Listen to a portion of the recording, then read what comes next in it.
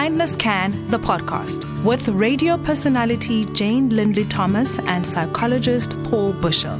Because every act of kindness, no matter how big or small, can change lives.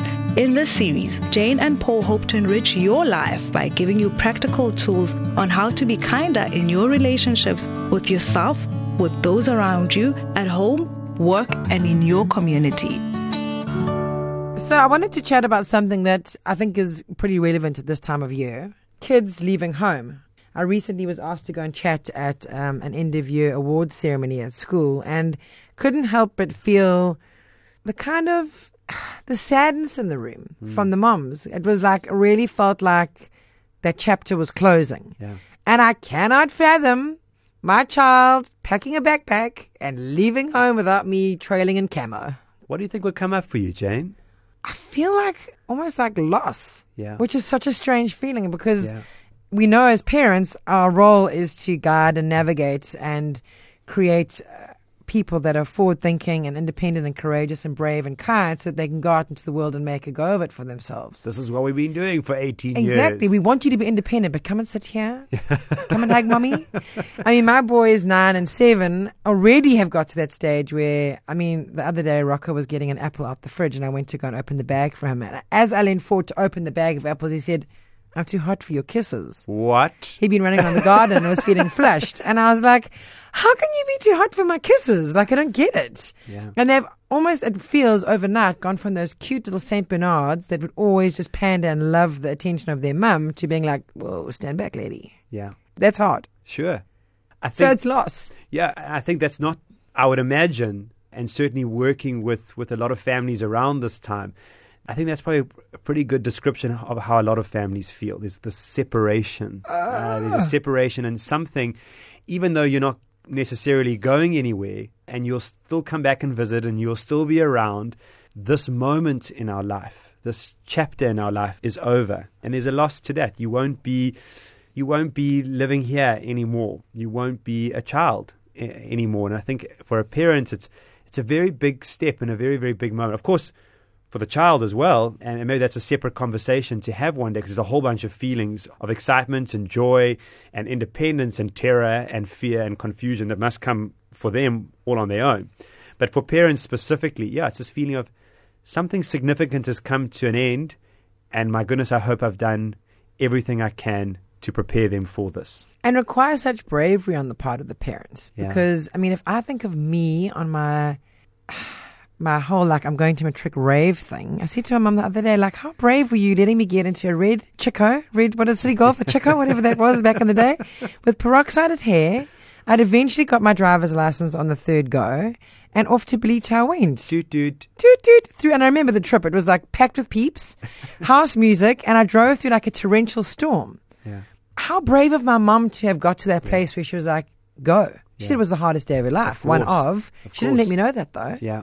How brave. Sure. It's since come out that apparently when my mum dropped me in Grahamstown and then drove back to Newcastle with my dad, about 6 hours into the trip, he said, if you don't stop crying, I'm actually dropping you on the side of the road. So I think for mums and dads, it must be just that loss, that separation. It's just such a hard moment. And it is a brave thing to trust your child that they will be okay and they will make good choices. But it's also a brave thing to trust yourself that actually I've done everything I can. And I think that's an important affirmation maybe to hold on to in that moment. That I have to trust myself that I've done the best that I could. And when you reflect back on the journey, made lots of mistakes. I didn't always get it right, but I did the best that I could. And you've got to kind of keep reminding yourself as you talk yourself through this moment. And I think for my mom and my dad, my mom in particular, she had like the kind of, her skill set was there because I went to boarding school. But she said when I left home to go to boarding school, she couldn't walk past my bedroom, so she had to close the door because it was just too hard and too sore for her. Yeah. It almost feels like a very unfair cycle, this whole being a parent thing. It's like you invest everything, at all costs you try and navigate and be there, and then one day they're gone. I suppose what jumps into my mind first in response to that is every emotion set comes 2 by 2. So the one is, of course, all the hard stuff, the loss, the separation, the unfairness of this moment, the fear. At the same time, how wonderful to watch your child step into their independence and into the next chapter of their life, and to watch them grow in new ways. And I suppose you've got to keep bringing that into the conversation with yourself as well, that this is a very beautiful moment for my child, and I'm going to celebrate it with them.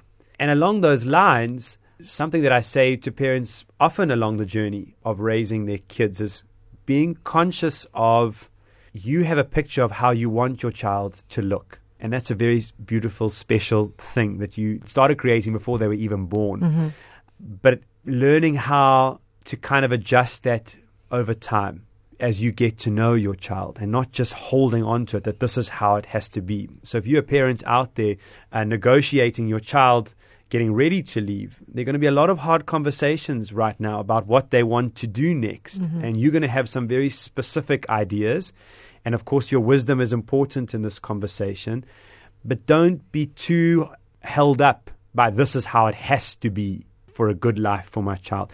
Listen to them, hear them, get to understand why different things might be important to them and how that affects the choices that they're making now. I mean, Mark and I always joke that when our kids eventually leave home one day, that we're going to get a camper van and travel to Africa Burn and go and do all the things that we haven't been able to do having 3 small children. But I think what Mark and I are also quite cognizant of is keeping our eye on each other. Yeah. You know, we always say to our kids, you know, Dad is my number one. Yeah. Mom is my number one. Because it's very important for them to know that we are a unified force. But in saying that, need to follow through that, yes, we have dinner every night around the table at 7 o'clock so that we keep our eyes on each other, because it's so easy to get so consumed in our children that we just become the people that made them. Sure. And so this moment is as much as, I'm talking about experiences coming in sets of 2 by 2. This is also part of that actually this is a wonderful moment for us in our life as well. So we've had the wonderful journey of having children who rely on us for 18, 19 years every day.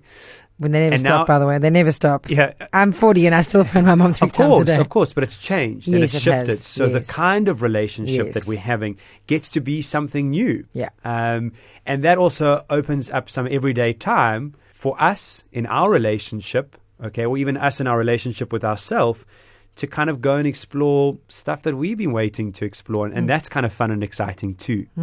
I think something else that kind of, as we're having this conversation, that feels important for me to say is, don't be afraid to have some meaningful conversations with your children around this time as well. So send them off with some truths about what you really, really feel. It's easy to get lost in the practicalities of this moment, the choices, the packing, the finding of jobs, whatever it is next. But don't be afraid to, and it's a vulnerable thing to do, to sit down with your child and say, I want to tell you what I see when I look at you. And I want to tell you what this journey of 18 years of being your parents has been like for me, and what the highs and some of the hard moments have been. Maybe reminisce over some really funny things that they've done. But I think that's a very symbolic ritual or gesture to make at this moment. And I think that psychologically helps everyone process both sets of feelings. There's something so special about like really articulating something like that. I mean, if I think about a car ride that Cooper and I, my oldest, took yesterday, he had a bad day at school. And I said, you know what I see when I see you? And he said, what? And I assumed that he saw or thought maybe I would say something a little bit derogatory because he hadn't kept up in class or whatever it was. I said, I see rainbows. And I could feel, while I was driving, I wasn't looking at him, but I said to him, boy, when I see you, I look at I feel like I see rainbows. And I could hear him listening to those words, and that kind of like, wow, my mum sees rainbows in me. Yeah. So the thought leads to a feeling, which leads to a behavior. And so as your child gets ready to go on the next chapter of their life, as they start a new journey for themselves, take a moment to kind of manually insert certain reflections or thoughts into them and hear that feeling. I can hear his feeling in that moment, just like this like light, my mum wonderful, sees growing rainbows. feeling. Yeah.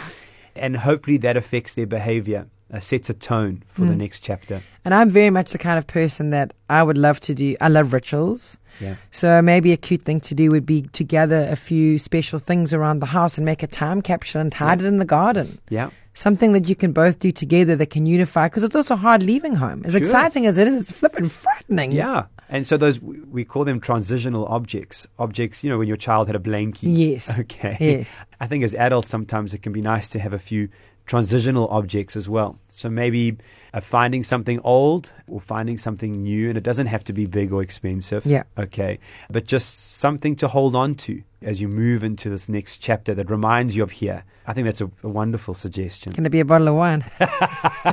Bottomless wine. Can you imagine how much the majority of them out there would just love it? Would love it. I don't know how long it would last. It wouldn't last long. But listen, we wish you well on your journey. May it be a child going into high school.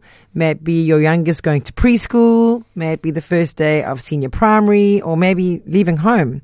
We wish you well, and you got this. Yeah, you've got this. That's a wonderful affirmation. Thanks for listening, everyone. To follow us on social media at KindnessCan. Or if you want to send us some words, info@kindnesscan.co.za. We are extremely passionate about going into different spaces and helping with nurturing kindness to self.